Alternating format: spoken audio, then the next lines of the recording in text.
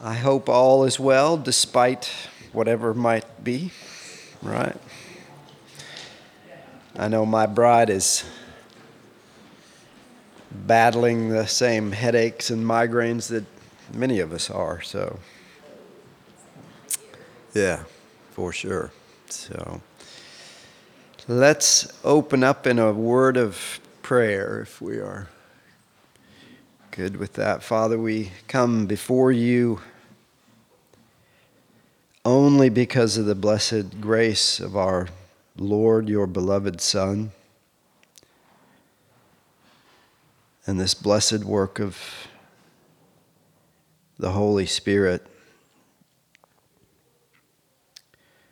who through your interior work of our hearts and the teaching of truth gloriously brings us to new life and the abundance that comes from being conformed right back to your beloved Son through the Spirit's sanctifying work, through the saints' insatiable desire for the Word of God to be understood and lived out, that we might honor you, our triune God, in our worship every moment of every day. And so we praise you for this first and foremost. We lift up, Lord, the countless prayers that are nestled away into our hearts for loved ones, for dear brothers in Christ, sisters in Christ, the church, and the lost. And Lord, we just lift all these things up in our worship to you, praying that it would be a sweet aroma in the midst of so much that goes on in the name of religion. And Lord, we pray these things always in your ever precious name, our Lord and our Savior, Jesus Christ. Amen. So I had the chuckle this morning as I woke up again to this study. It's like a chia pet. It's like every time I go to bed, it's there, and then I wake up and the thing has grown a whole bunch more. Jeff and I wouldn't know anything about that metaphor at all. But I've just found that it just is such an important section of Scripture and truth, both in the history of humanity, but in the absolute history that's unfolding right now in our lives, which is why the Word of God is living. And so constant in its revealing to us the things of God and the things of this world. So this is be the fourth morning in this text. We've hovered around Romans 1:16 through the end of that first chapter, and we've begun to see, and I think you'll see it much more vividly after today, the centrality of our worship. And the question, what is it we're worshiping? And just how important that is to God. That has just taken hold of my heart in this study. The other thing is the centrality of Israel in the worship in the kingdom,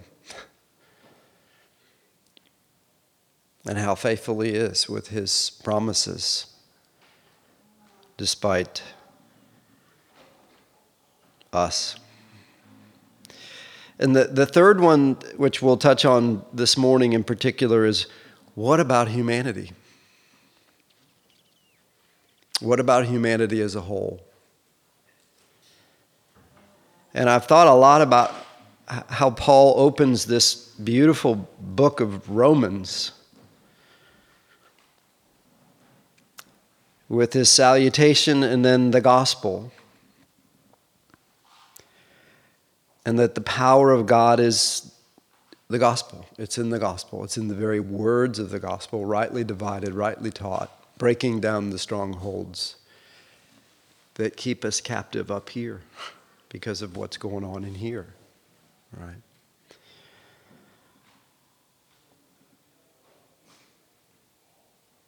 And you realize worship is both the privilege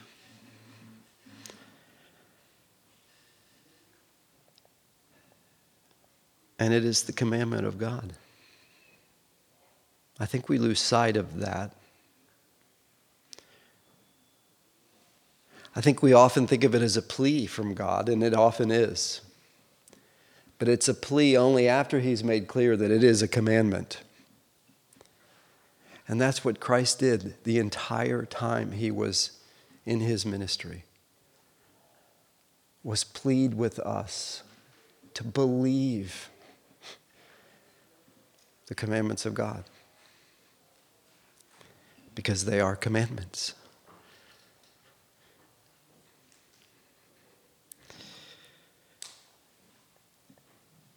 When we look at verse 18 of Romans 1,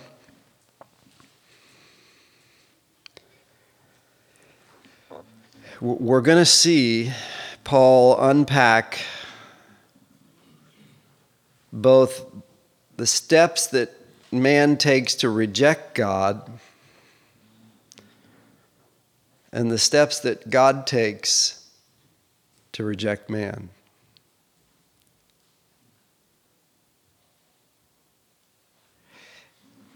A man that is condemned already, as we saw from John 3, right? But is now going to be given over, taken the restraints that God has on him through the Spirit of God and the Word of God and the society of which we live, and he's just going to turn him over so that we can begin to see what is truly in the heart of man. And it should begin to shed light on all these passages that we read about the heart of man. Now, I want you to think about that because the way Paul opens up this passage, that should be part of what jumps out at us in this passage. So let me just start first with verse 16 and 17. For I am not ashamed of the gospel, for it is the power of God for salvation to everyone who believes. To the Jew first and to the Greek, for in it here it comes, Ryan, righteousness of God is revealed. And there is the standard. That scale that we use is usually a scale of one man versus another man. That is the wrong scale. The scale that shuts our mouth at the end of this opening in Romans 3:19 is God's righteousness compared to us as humanity. For in it the righteousness of God is revealed, and Paul picks that up in Romans 3:21 if we ever get there. From faith for faith. From Grady's faith to someone whom Grady's life is going to touch with the gospel and may come to faith long after Grady's been gone. From faith for faith. How God chose, of all the ways the powerful God could have chosen to bring to life his elect, he chose that way. That's why we're here. The simple answer, right? As it is written, the righteous shall live by faith, and we see that permeating the Old Testament, don't we? These folks that seem to think that the Old Testament is something entirely different than the New Testament have just not erase their brains before they started reading God's word. Because they have imposed onto the scripture things that simply don't exist, because the just shall always live by faith in the righteousness of God through the line of the promise that comes right out of Genesis 3:15. So let's just walk into 18 through 23 by first looking at 18 and 19. And we're going to move through this fairly slow. But in verse 18 we see, "For the wrath of God is revealed from heaven." Just pause right there. Period, end. The wrath of God is revealed from heaven against all ungodliness and unrighteousness. Always and forever. Right? The garden. The flood. The Tower of Babel. Just keep working your mind right through what God has preserved from humanity. And you see this wrath has been revealed consistently, steadily, because Paul says God will not be mocked. We will reap what we sow. And that is true for every one of us as believers, every unbeliever, and every society that has ever lived. Now you can go from the historical realities of the Bible, revealing to us the chosen history of humanity by God, to the very time we're living in right now, and you will understand we are living under that reaping and sowing. And in the centrality of it is how we worship God as a society and as an individual.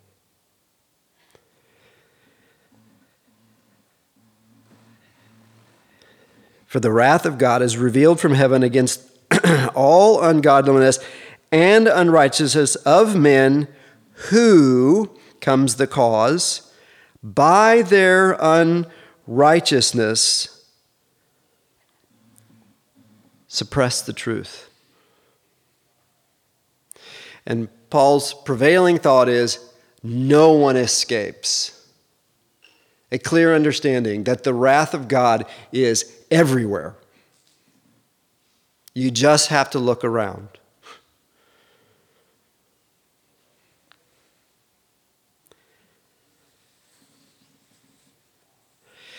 But this passage of suppressing the truth is this idea of holding down something. You have to ask, what?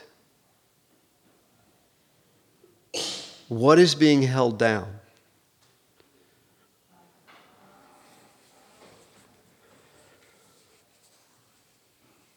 And Paul gives us a clue. It's what I love about reading this book. Paul literally unpacks a thought in the very same sentence, and then in the next sentence, and then in the next chapter, and it just goes on and on. That's why he's got 17 different therefores in this book.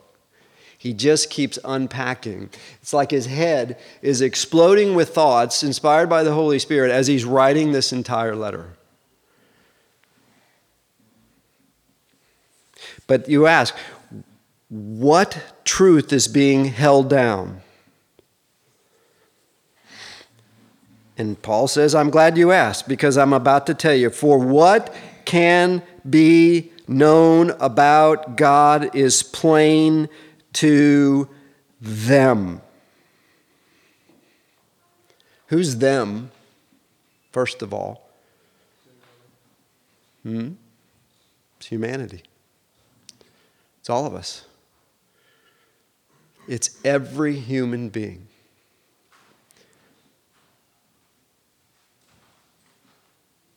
has seen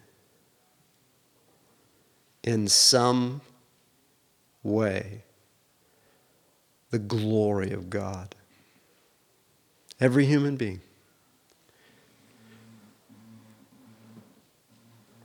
Because what can be known about God is plain to them. There is a God. He is extraordinary in his power, in his creativity, in his wisdom. And he is therefore what? Worthy of our worship. There's the heart of the problem.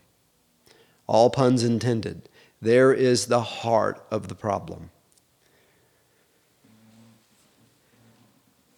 How can we be sure that God has shown it to them? Because Paul says explicitly, for what can be known about God is plain to them because God has shown it to them. The causal factor, if I can go there, for their suppression of the truth, kind of the, oh no, not that. Don't tell me I'm not king of myself. God of myself. God has plainly shown it to them. And if you believe the scriptures, you can take that all the way to heaven. That there isn't a single person who does not understand that there is a creator and he is worthy of our worship.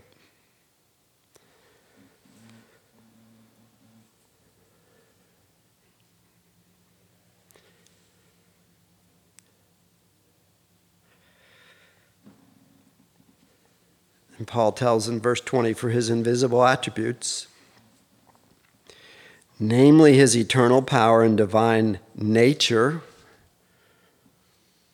part of the image he put in all of us, right? The tendency to love, the tendency to nurture, to care for. His invisible attributes, namely his eternal power and divine nature, have been clearly perceived ever since the creation of the world in the things that have been made. It is in the creation. The Sabbath day was a day of rest to be in the creation and explore the glory of God, that we might exalt him and worship him and honor him for it, right?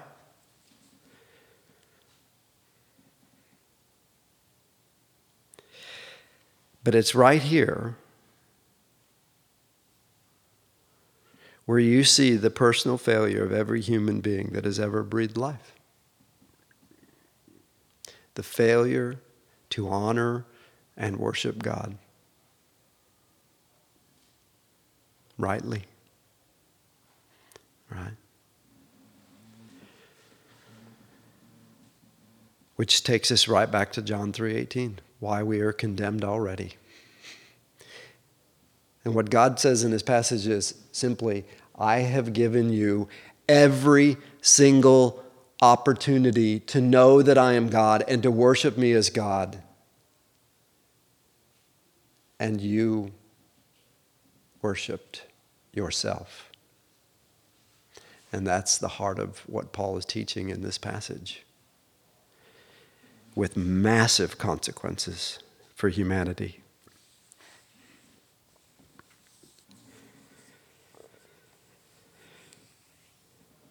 Having been clearly perceived ever since the creation of the world in the things that have been made, so they are without excuse. There's the short line to Romans 3:19. Shut your mouth.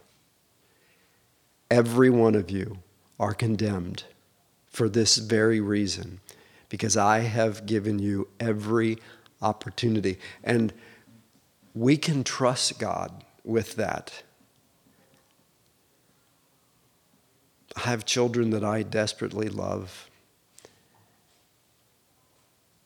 And I can trust that God is righteous and just in his current treatment of those children. And I pray for mercy. But he's righteous and just because no one is without excuse.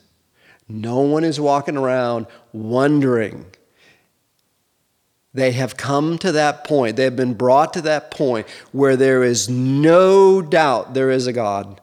And I have chosen not to worship him. And is that not where Paul goes? Look at verse 21.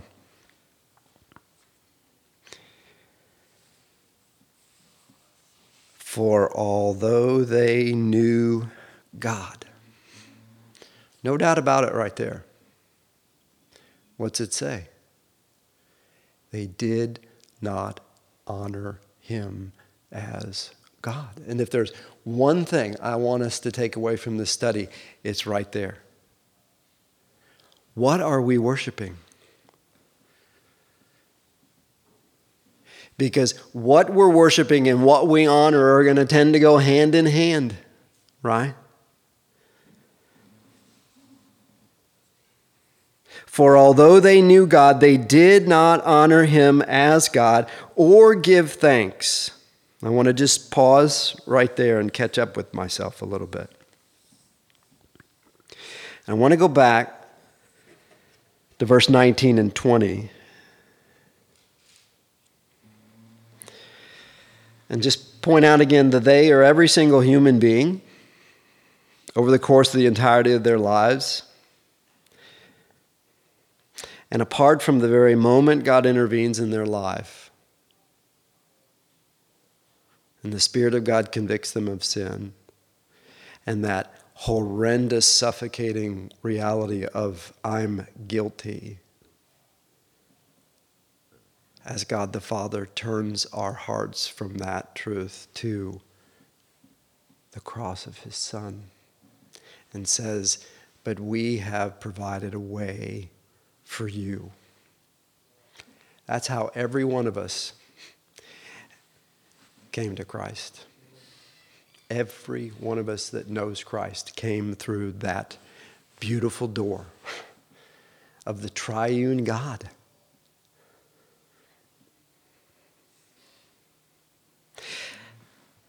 I want you to think about this idea that although they knew God, they did not honor him as God.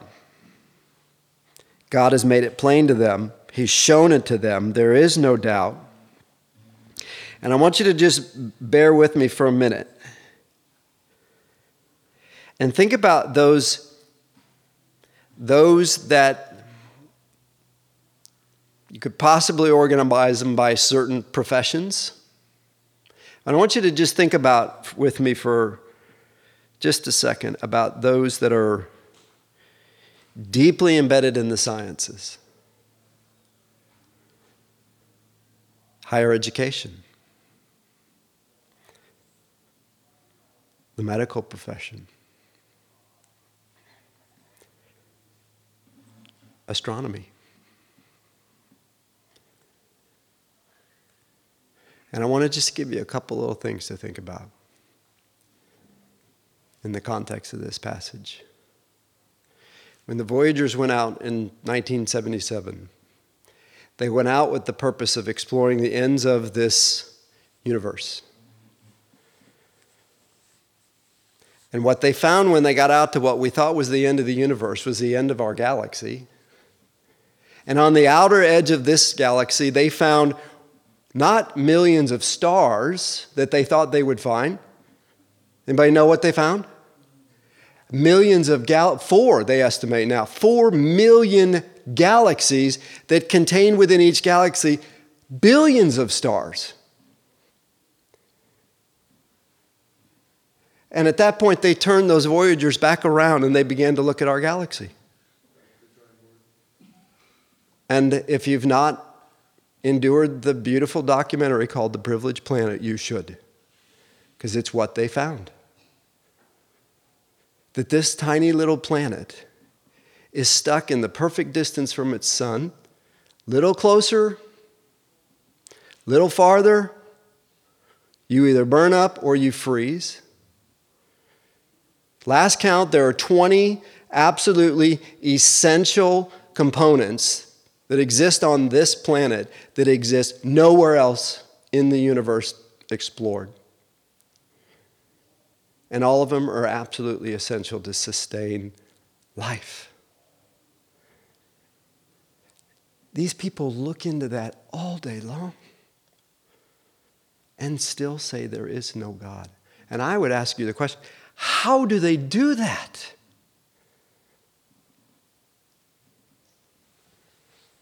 It's because the veil has been put over their hearts. And for some, that veil appears to be made of concrete.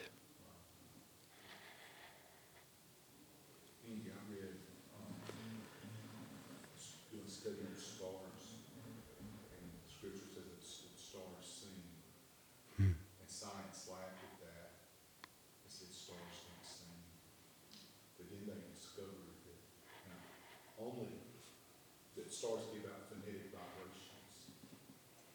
Not only do they sing, but every star has its own distinct song. That's who they're singing. And according to the scriptures, their own name. Exactly. So science was wrong again. The Bible was right. Thinking to be wise, they became. You see it?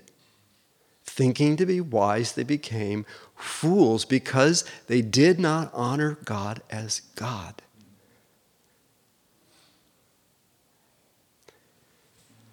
Inside you. Best guess, and think about the relentless effort to use these sciences to deny that there is a God. All of the study of archaeology, all of the study of the genetic code, all the study of the universe. There's a large part of that that is determined to prove that evolution is real, justified, and there is no God after all. And it seems like at every corner, God just laughs at them. By what? Showing them his glory. And each time that happens, we are more and more accountable. Inside the human body right now are somewhere in the order of 200 different cell types. And I don't even know how to illustrate this number. 37 trillion human cells. And if you've never studied the complexity of just one human cell, do yourself the favor. Or go look up the flagellobacteria. Go look at the outboard motor that God designed on that little thing that basically constructs and reconstructs your entire body over time. It moves around with a tail that has an outboard motor with stunning precision, speed, and accuracy. And they just discovered it, maybe 20 years ago now? First thing they did when they discovered it and sent all the pictures, the top 20 scientists in the world gathered at a house on the beach for spend 7 to 10 days to say, what in the world are we going to do with this? Because here's the kicker. If you remove one of the proteins that make up that tail assembly, it doesn't work. Which means it can't do its job. Which means it can't do the work of constructing this glorious unfolding of human life and everything else. It's where the term irreducible complexity comes from. Fascinating.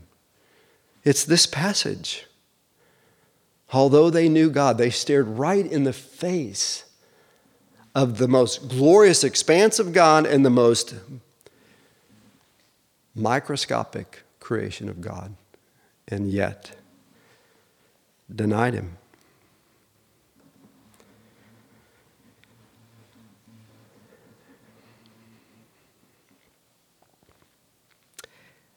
And the humbling part of this is where every one of us are or were on this slide of rejecting these glorious truths. You ever notice how the creation seems to obey the laws that God has put in place? Water, which way does it run? Except for the flood, which it ran uphill, right? Look at the bugs, look at the animals, right? Even in their fallen state. They put us to shame when it comes to obeying.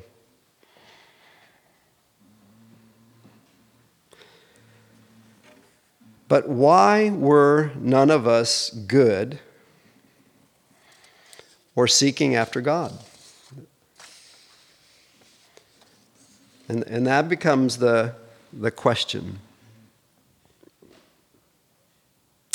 Romans 1:21 through 23. For although they knew God. Do you see the ongoing state of that? It almost leaves you, was there ever a point we didn't know that there was a God? Because it just says, for although they knew God, they did not honor him as God or give thanks to him. Worship, centrality of this passage, the primary causal factor as to where we end up on this slide.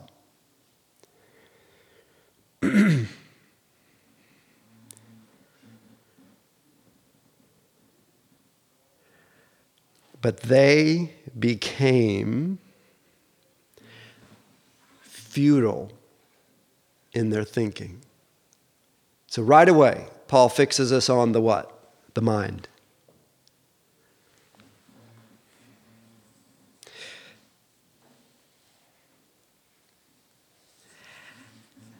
And their foolish hearts were, comes the veil, darkened.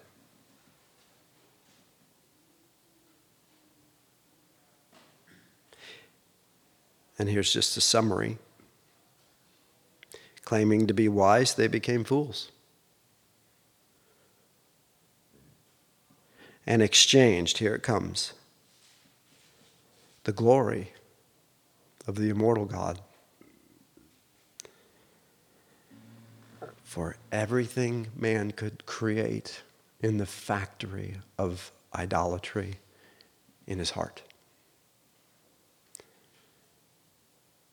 You want to know where all the false religions come from?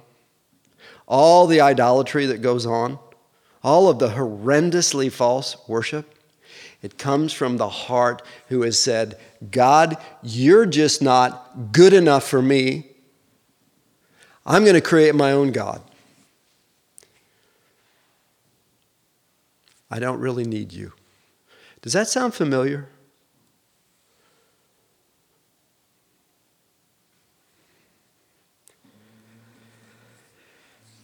Futile carries the idea of pointless. Tower Babel. We've come up with 10 million Tower Babels today, haven't we? Do you ever just listen to the stuff that is espoused as wisdom, advice, guidance? It is the Tower of Babel times 10 million. Useless. You ever think about that at the very floor of all of that ideology is the idea that man is inherently good? And if I can just build on that, because it's perfectly fitting with the theories of evolution and everything else. That's the doctrine. The doctrine of man is by far and away the largest stumbling block.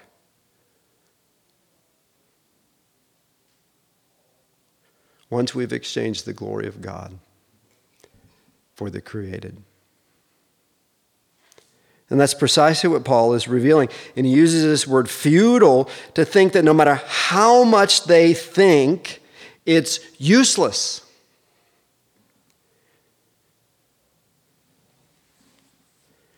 And it is the source of all your false religions, all of the ideologies that we see rampant.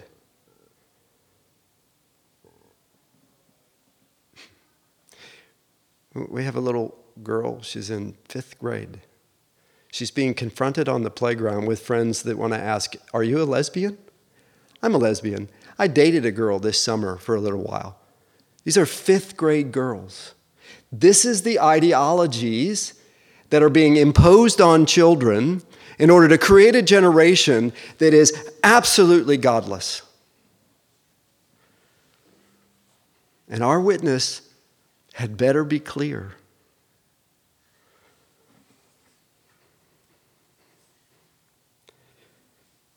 It's the state of man's thoughts and the source of all the useless ideologies of a lost world, unhinged from belief in and reverence for the one true God who has revealed himself to us. What we're seeing. But you know what? There is nothing new. Have you ever studied the 17 men that were the Neros of Christ's time? 16 of them were utter perverse monsters.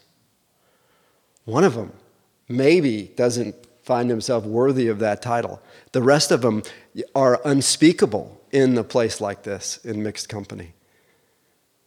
There's nothing new. Sodom and Gomorrah. Which is where we'll get to with this passage.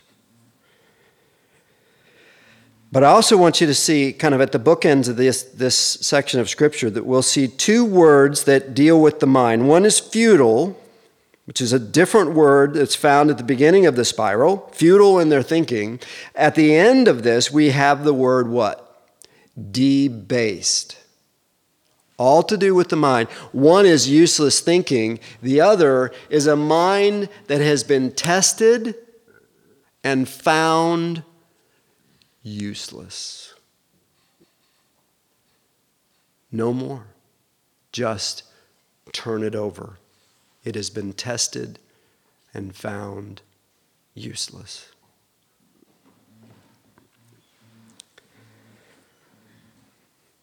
And this is this downward progression of God simply removing the restraints that he puts on humanity and the wickedness of his heart. The garden. Was God sovereign over what happened there? The flood. 8 people. All the rest of them utterly tested and found what? Useless. We don't like to think about those kinds of things. But if we're not careful, they'll unhinge us from the truth of God and leave us utterly confused about the world we're living in and the way we deliver the gospel. It's interesting, debased is only used in this passage.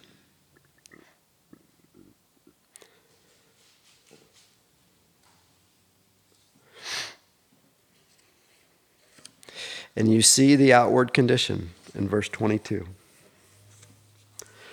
Of the mind and the heart being darkened, claiming to be wise,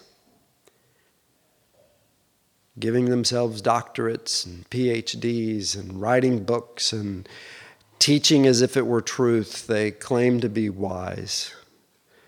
But from heaven's perspective, they became fools. That's why God laughs.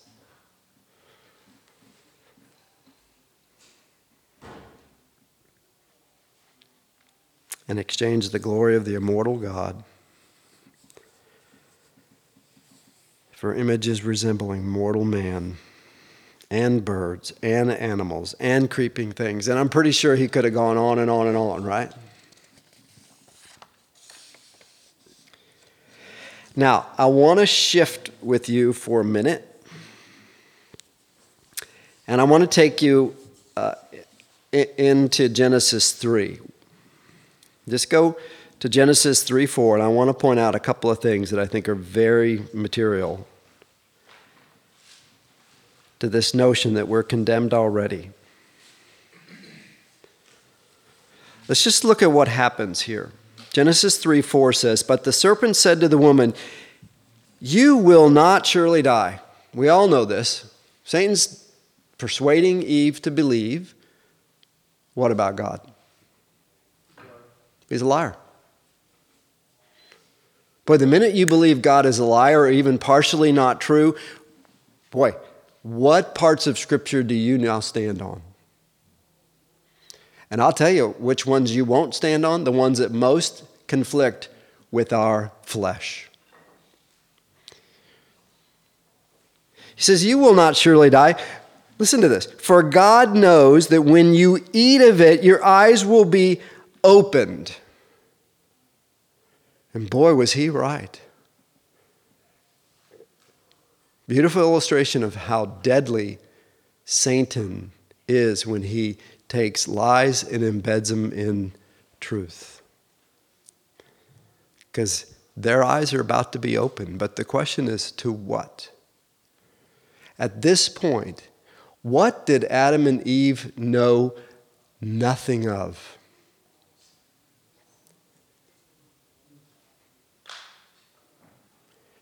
Evil. We can't even comprehend that, right? Cannot even comprehend the idea that we cannot even think of evil. Consider it. We don't know it. It doesn't exist. That's where Eve was.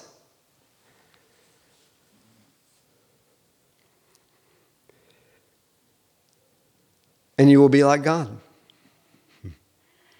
Another extraordinary truth and lie. Because they will now know good and evil as God does. But it will destroy them if it weren't for the mercy of God. He says, "You will be like God, knowing good and evil." And there it is.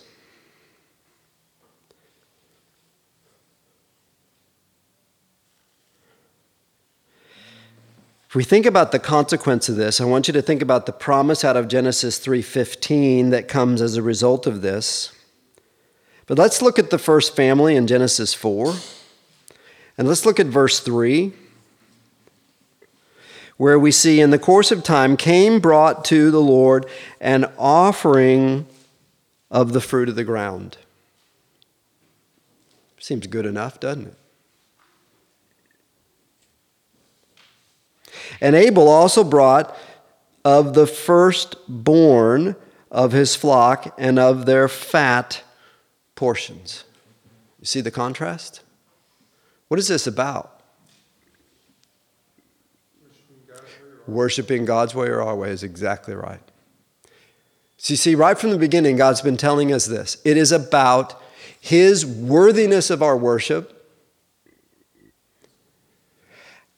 And the real question is, how are we worshiping Him? And this is where we as believers can just be so thankful for the mercy and the grace of God. Because that whole don't covet thing, don't want for anything you don't have, pales in comparison to worship the Lord your God with all your heart and with all your soul, all the time. When we consider ourselves, right? And that's where you can just look again to the mercy and the grace of God and the blessed work of our Lord and Savior. Because every one of us, apart from this, is condemned already and on that slide.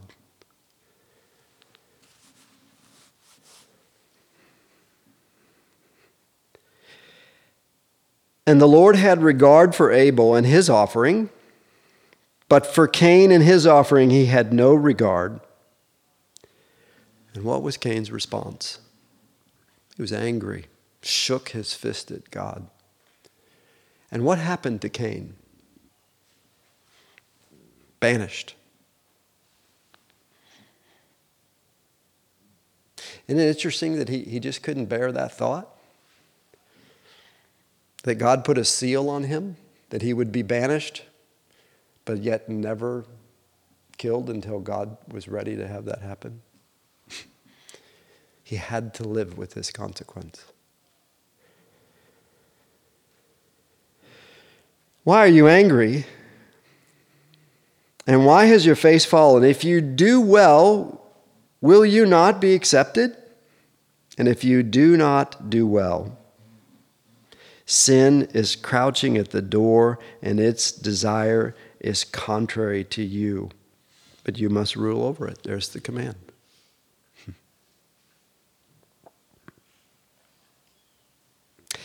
My main point for going there is to help you see that that entire encounter was about worship. It's the entire factor in Romans 1:18 through the end of this chapter and on. Now, let me throw you forward a little bit. Sorry for the start and stop, but go to 2 Timothy 3:1-7.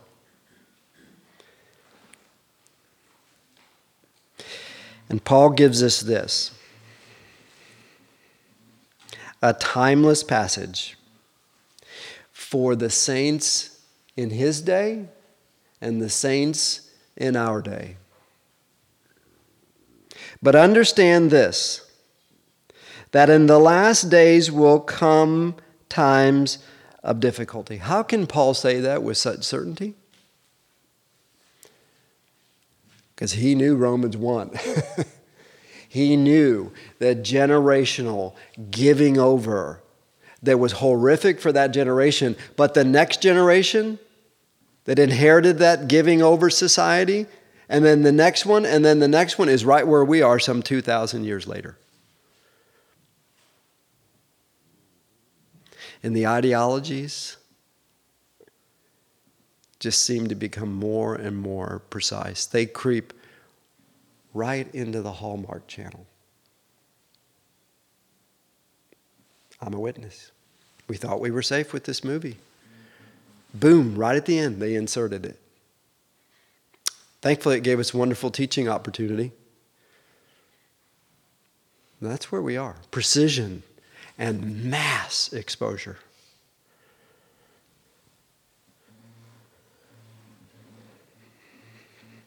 Times of difficulty, Paul says. How about this? For people will be lovers of self, lovers of money, proud, arrogant, abusive. Here's one. Disobedient to parents. Which implies what in that child? A complete disregard for authority. And our streets are full of those kids. Our colleges are full of those kids. Our intern roles are full of those kids. Disobedient to their parents, ungrateful, unholy, heartless, unappeasable, slanderous, without self-control, brutal, not loving good, treacherous, reckless, swollen in conceit, with conceit, lovers of pleasure rather than lovers of God. And there it is. How much so-called worship is going up this morning in the form of just figure out what makes you happy, because that's what God wants for you.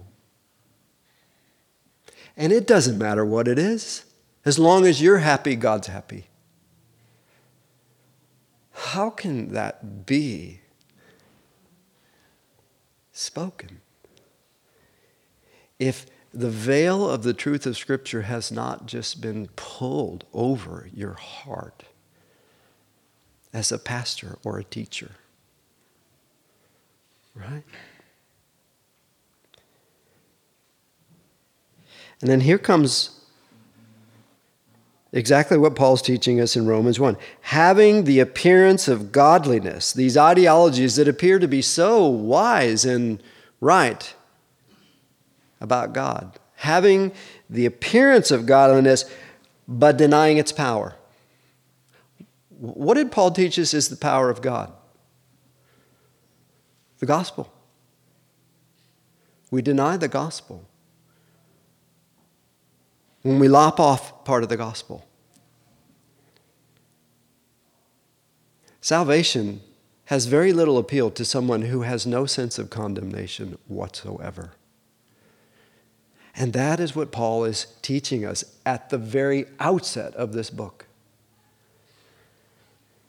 Having the appearance of godliness but denying its power, avoid such people. For among them are those who creep into households, and boy, did Paul have no idea how that was going to happen in our day, and capture weak women, burdened with sins, and led astray by various passions. And here's the vain ideologies of humanity, particularly about religion. Always learning and never able to arrive at a knowledge of the truth. Why? Because way back, although they knew God, they did not honor him as God, and their foolish hearts were darkened. So I want to read from you from a dear, faithful brother in Christ, James Montgomery Boyce. If you can get his commentaries on the book of Romans or everything else he's written, just do it before the internet goes out. Right? He says this: man's punishment is to be abandoned by God. But of course, this is precisely what man has been fighting for ever since Adam's first rebellion in the Garden of Eden. What he's been fighting for.